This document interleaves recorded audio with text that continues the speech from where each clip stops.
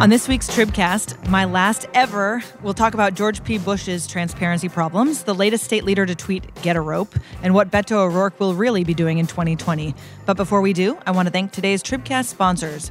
Raise Your Hand Texas, which is strengthening public education for the future, because the future of Texas is in our public schools. More at raiseyourhandtexas.org. And Humana. As part of the company's efforts to improve the health and well-being of the communities it serves, Humana has announced that Atlanta, Charlotte, and Houston are now Bold Goal communities, bringing its total to 14 communities. For more information about Humana's Bold Goal, visit humana.com/populationhealth. Do I have to talk you into it? Do we have to make sense of it? Well, I've known you such a long time. Hello, this is Emily Ramshaw here on Wednesday, December 17th with the Texas Tribune Tribcast, our weekly Texas politics and policy podcast. I'm joined this final week of 2019 by CEO Evan Smith. I'm going to be grumpy about your leaving. I'm just letting you know right now. I mean, you're always grumpy about something, so this is as good as anything. This is specifically what I'm going to be grumpy about. All right. Just telling you. All right, I'm ready for it. Reporter Jay Root. Hola. Hola. And Never grumpy about anything. Never grumpy. And reporter and soon-to-be Tribcast host, Alexa Ura. Hello. Hello. Get used to hearing her voice. As always, we'll take questions from our listeners in real time on Twitter and Facebook. You can do that using the hashtag Tribcast. Okay, so I would like to start with the email that I got, I think, late in the evening last night from Evan, revealing to us that the Texas Monthly's bum steer this year was shared by Dennis Bonnen and Beto O'Rourke. And Evan, I would love, as a former editor of Texas Monthly. Evan Smith, the Texas Monthly editor. Yeah, right. Yeah. If you look at Twitter, there's a lot of people who think that because I tweeted that cover that somehow I was You've gone responsible back? for the cover, which is, of course, not the case. Right. Retweets don't equal endorsements. Welcome to dude. Twitter. Welcome to Twitter. So what was your thinking on that rationale? Well, you know, I would never speak ill of my former compatriots at Texas Monthly. Wait for it. Period. New paragraph. I don't see how Beto and Dennis Bonnen are equivalent in bum steer worthiness. Dennis Bonnen clearly had a bum steer worthy year. It was a Garrett Cole worthy, bum steer worthy year. Aren't you going to be happy when you go over to your new thing that there's no one just doing random sports references over there? Or is that some That's like not assumption that necessarily just true. because it's a women-led organization that we're not going to be making Ouch. sports Ouch. references? You don't give a Stop damn about digging. baseball. You give me a hard time all the time about sports references. Well, hang on, women's national team. Just Okay. Uh-oh. Meg, what's the woman's name who just was the sports Uh-oh. illustrated woman here? No, you always give me a hard time about this. All right, continue. Seriously. You do whatever you want at Stop your digging. thing. Stop digging. Host your own damn podcast. That's fine. So bum steers. So, bum steers. But what did Beto do? He ran for president. Right. I mean, then so did not Joaquin. Ha, very funny joke. So did Julian Castro. So, like, why does Beto get the bum steer and not Julian Castro? Just because Beto's out? Presumably it's because he ran. And I mean, I thought Matthew. decided not I to actually run? thought that the best argument for the decision was actually made by our colleague Matthew Watkins, that he started the year on the cover of Vanity Fair, shot by Andy Leibovitz. You know, I'm in this because I was born to be in it and all that kind of stuff. And he ends the year. A caricature on the cover of Texas Monthly. Right. Yeah. But I don't know. I mean, I think it's a bit of a stretch. It's not like he himself made himself that caricature. Right. That's like an imposed one. At this point, he's like out in Houston block walking, and I just at the level of comparison to Dennis Bonnen, I think it was not a self-own in the way that Dennis Bonnen was. Well, what did it say? I didn't even read it. What did it say that why is he a bum steer? All I got was I have not You don't- seen the okay. copy. I We just don't- okay. I just saw an image of the cover on their website. Like the rest of the country's readers, we just looked at the headline. Right. I was just sharing the cover because it was news. You know what? Texas Monthly as an institution is, in Texas, important. And who the bum steer of the year is, just like who's on the best and worst list, is, by definition, worthy as news. So I shared the cover. And, of course, what I got was A bunch of snark. hashtag Beto Twitter was all over me. Crawling all over me. Yep. But, you know, I do think that it's interesting. Matthew, again, back to Matthew's kind of the arc of the Beto over the course of the year. He came out of the 2018 campaign riding extremely high, having accomplished something that not since 1978 when John Hill was elected to the Senate, a Senate rate that's that close. I mean, really, it was an amazing kind of trajectory out of 2018, and he ends the year block walking Wait, John with Hill Liz. was the gubernatorial nominee in 1978. Thank you for the history lesson. Ran against Bill but Clements. it was the year that was the year, of and the they were calling him right. Governor Hill Right. because he was the Democratic nominee. And The year of the he didn't closest win. Senate race. it's 40 years since it was a Senate race this close, is my point. Okay. And he comes out of it, he comes out of the year, goes into 2019 on that trajectory, comes out of 2019 block walking with a Liz Markowitz in a special election or in a, this runoff for a vacant House seat. In a, notable that he's now grown a beard. He's grown his "I'm now chillin' beard." I mean, it's just that's the official name for it. Matthew, I'm going Only to tell my notable husband. to the men in this office. Yeah, I right. don't care about his beard. I couldn't grow a beard. Matthew's point was just the arc, and I thought that was interesting. I mean, that makes a lot of sense. But people are going to think what they think. I mean, I don't know. Is in some ways the block walking he's doing now not what people wanted him to do instead of running for president? Like, people wanted him to stay in Texas and work on organizing here to get it to where he, get it across the finish line in how many points he needed to do. I don't know. I just don't see that as like a downward part of the arc there. If in reality, that's what a lot of people on his side of the aisle want him to do anyway. Right. And Evan, tell us a little bit. So Beto also was more clear this week about sort of what his 2020 plans are. Talk a little bit about that. He's looking to flip the House. He Right. sees The state House.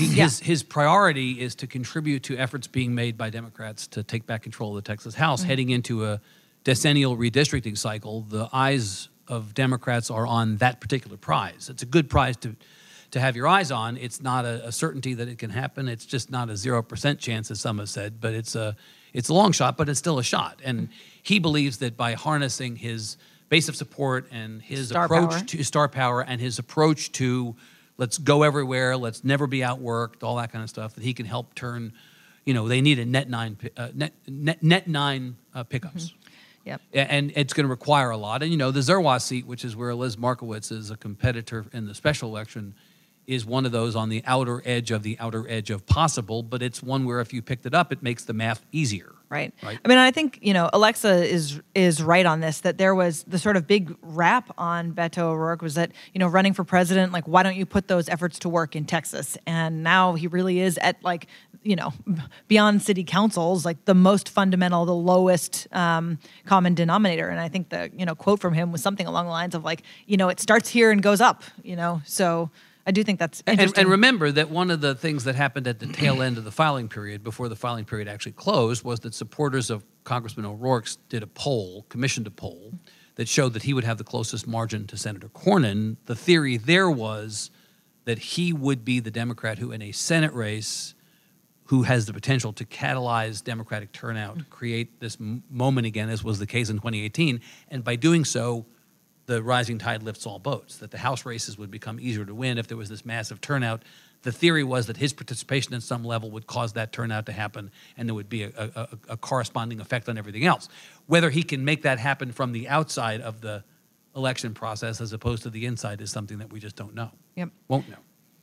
All right, well, Jay, pivoting to you, you had a big story this week on Texas Land Commissioner George P. Bush failing to disclose as required ties to at least 11 different companies, including a Cayman Islands-based oil and gas firm that did business with a state fund he helps oversee.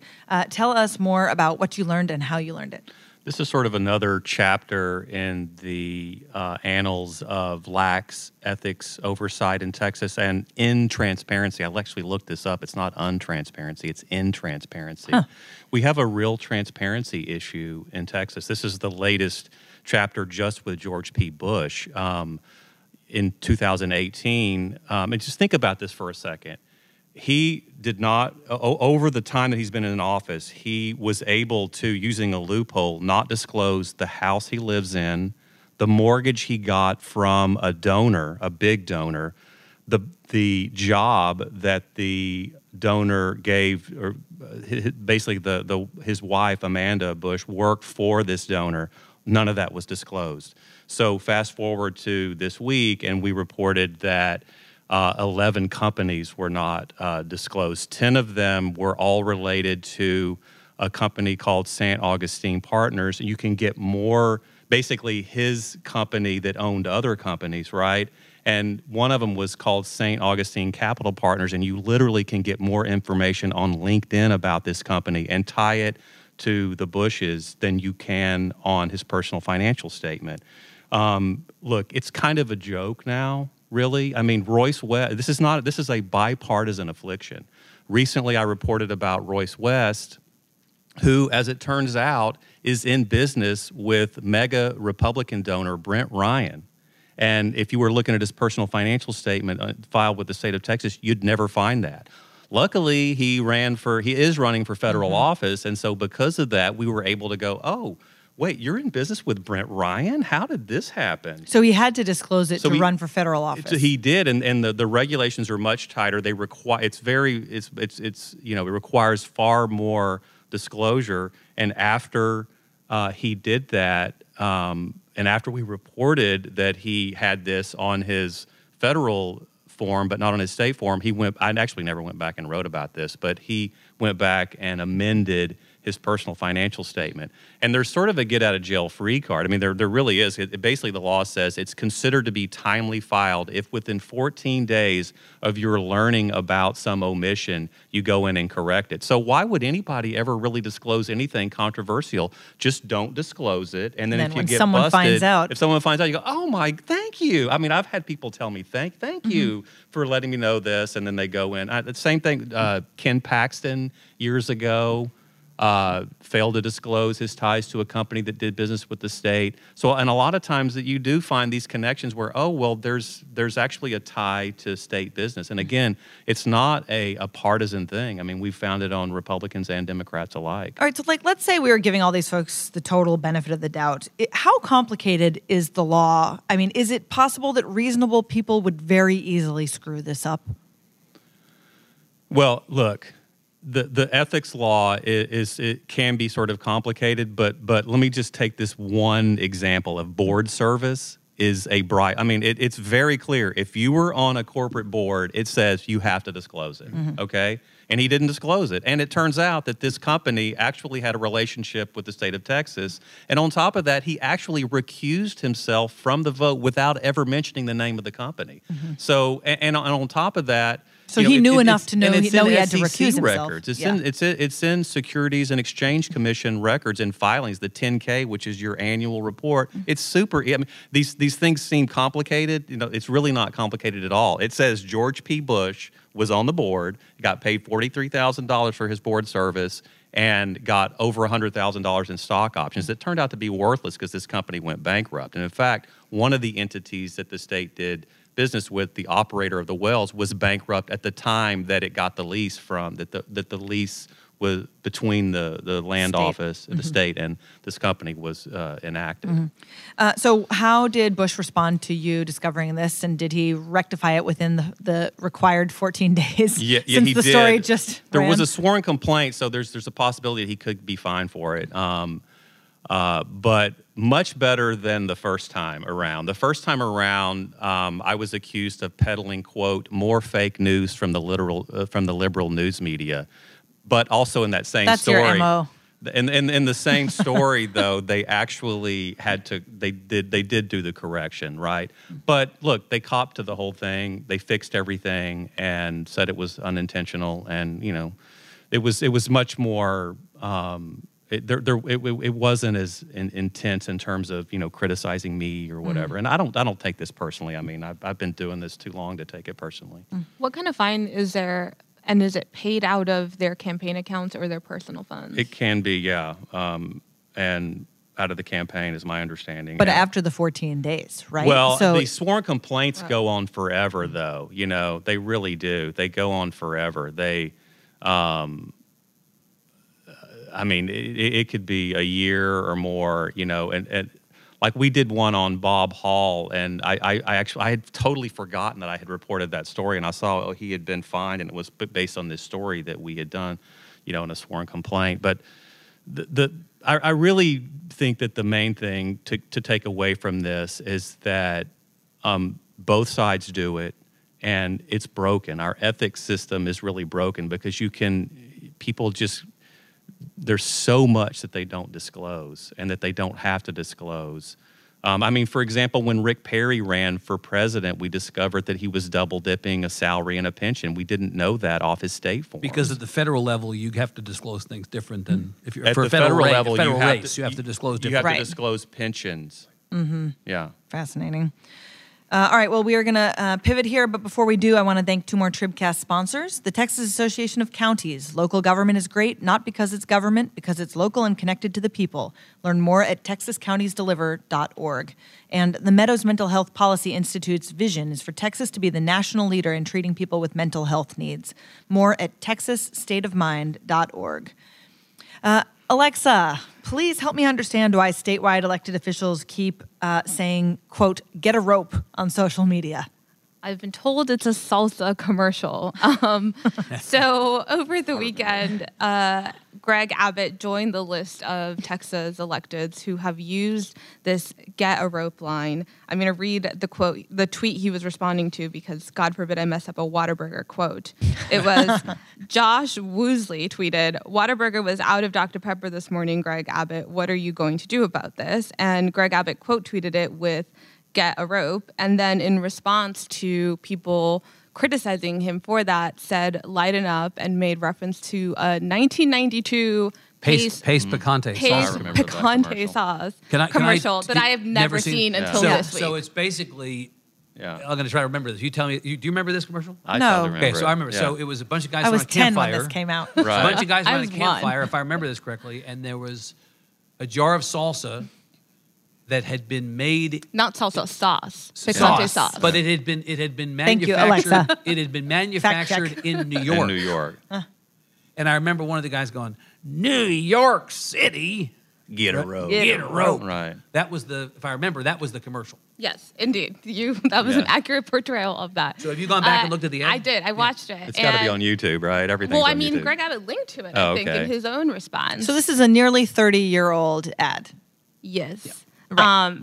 But okay, so Greg Abbott is not the first elected official to say this, but he is saying this. I mean, there's this whole thing about like, well, he was talking about an ad, and was the ad wrong? And maybe it wasn't wrong back then. And the reality is that the ad was bad, and the joke was bad this time too. And you can't sort of reference something that happened 30 years ago, and just because people didn't complain about it or criticize it for what it was back then, say that it's okay to say it now. I mean, The context in which Sid Miller said it was specific to like the Confederacy. He wanted Sid Miller, the ag commissioner, he said it in the context of there were some, Confederate groups basically that wanted to be in this parade in his hometown, and they were wearing all this Confederate regalia and had Confederate flags, and they were asked not to participate, and he in that response said get a rope. And obviously connecting get a rope and the Confederacy is like, are you kidding me right now, right?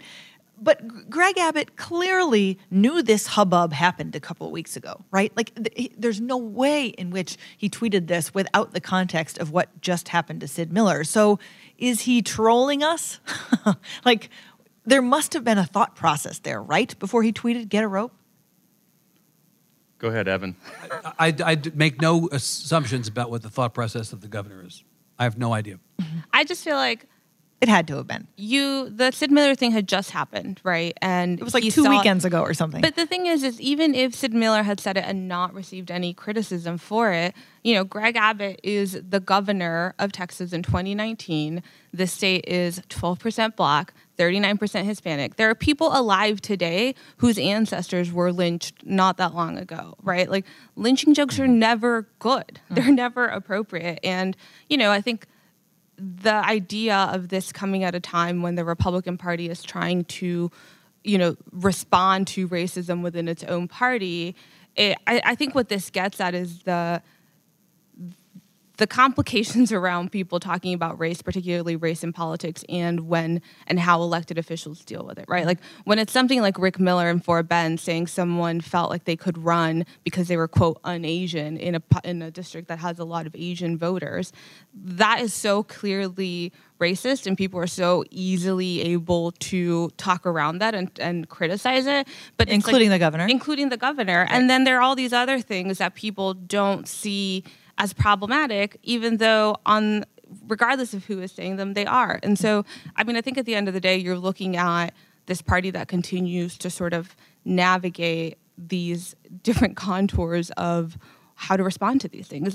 But at the end of the day, like, a lynching joke is never appropriate. not problematic. I'm trying to remember if the Pace Picante commercial actually provoked a little bit of a discussion too. It seems like it did, but I can't.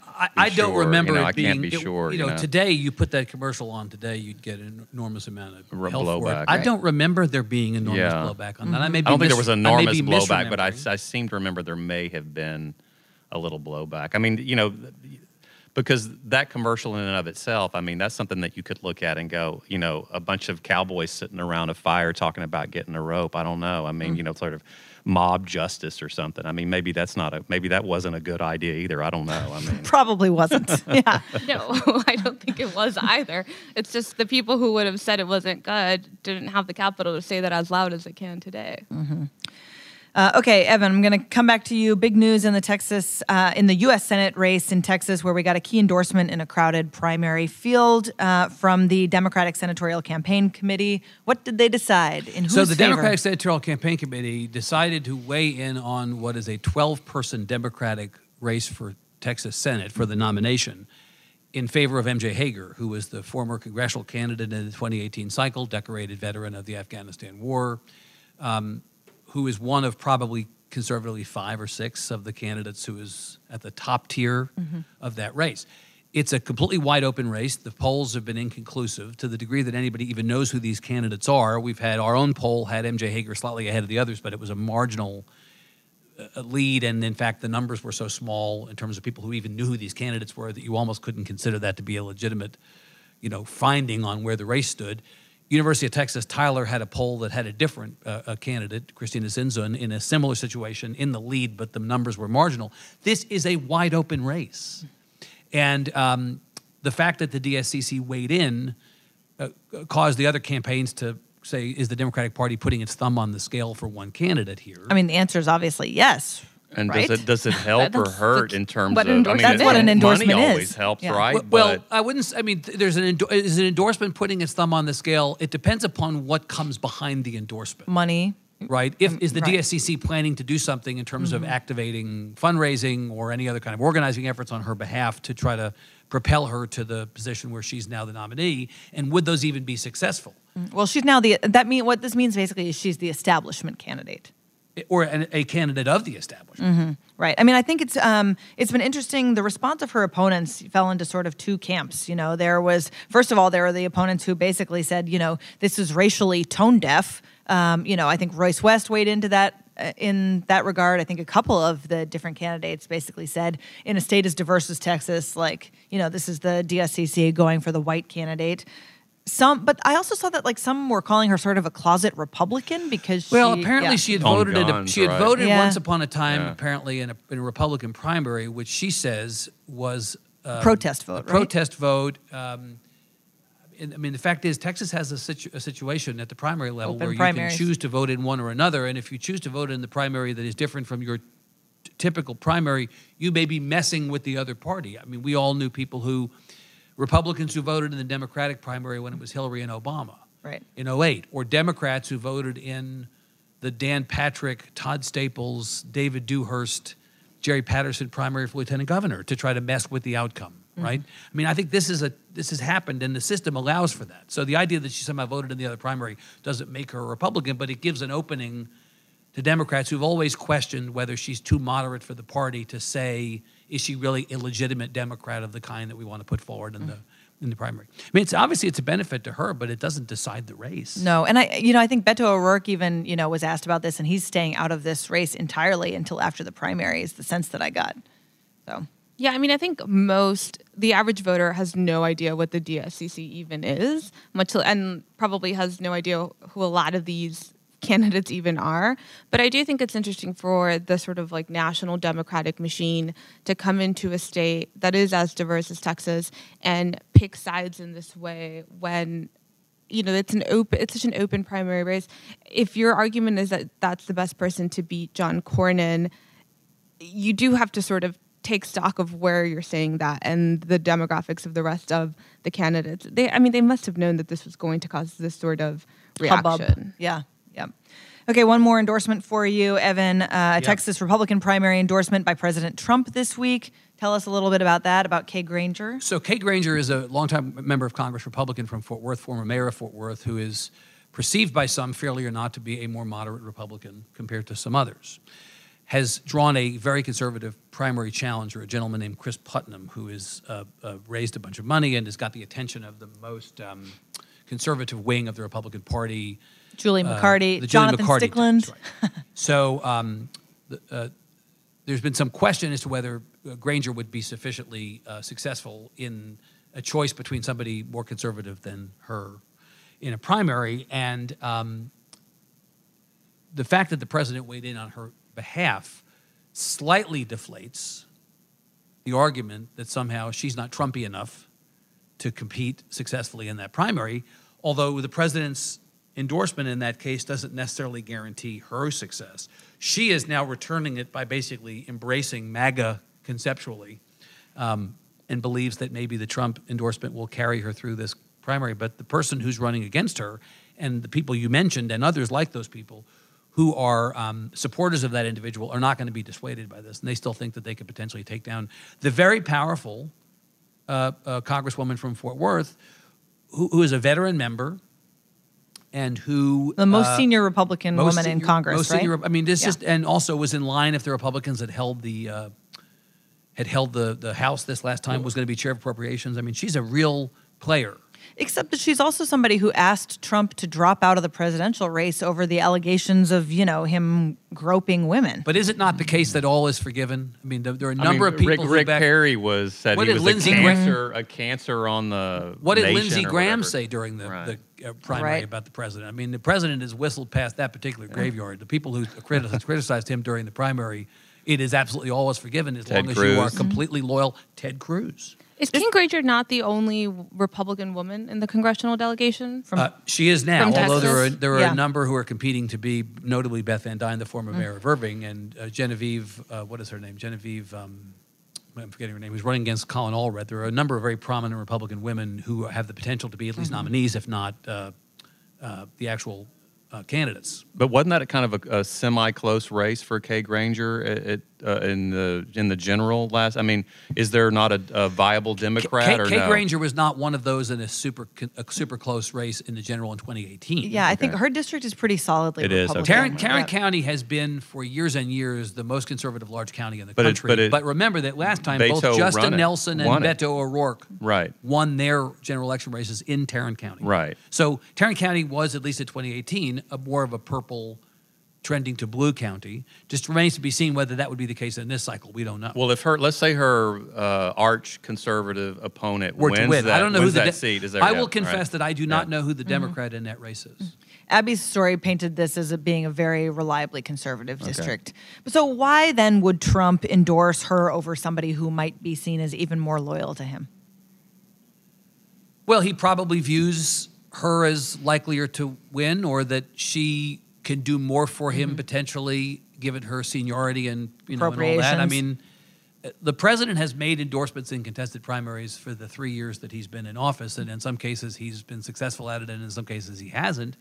But it's let me sort of say it, and let me answer it in the negative. If you have conservative Republicans in the House and moderate Republicans in the House, or more moderate, less conservative Republicans, and you're heading into an impeachment, and you're concerned that some people on the more moderate end could potentially be peeled off, not that Kay Granger is showing any signs of being peeled off, this is obviously an inducement or an enticement to stay with Team Trump. I don't know that there was ever a concern that she wouldn't be with him, but that would be one argument, would be, look, I need somebody in the seat right now to stick with me through this really critical period, and I'm going to offer an endorsement. And, those things are totally unrelated, except existentially we all think, well, All right, well, that's all the time we have this week. This is it. You did it. This is it. I made it. You Thanks. landed the plane safely. I don't know. I haven't finished thanking our sponsors. Thanks to Raise Your Hand Texas, Humana, the Texas Association of Counties, and the Meadows Mental Health Policy Institute. Thanks to Spoon for our theme music, and thanks to all of you, our Tribcast listeners, for an extraordinary ride. On behalf of Evan, Alexa, Jay, and our producers, Michael, Ray, and Regina, this is Emily. Thanks for listening. Do I have to talk you into it?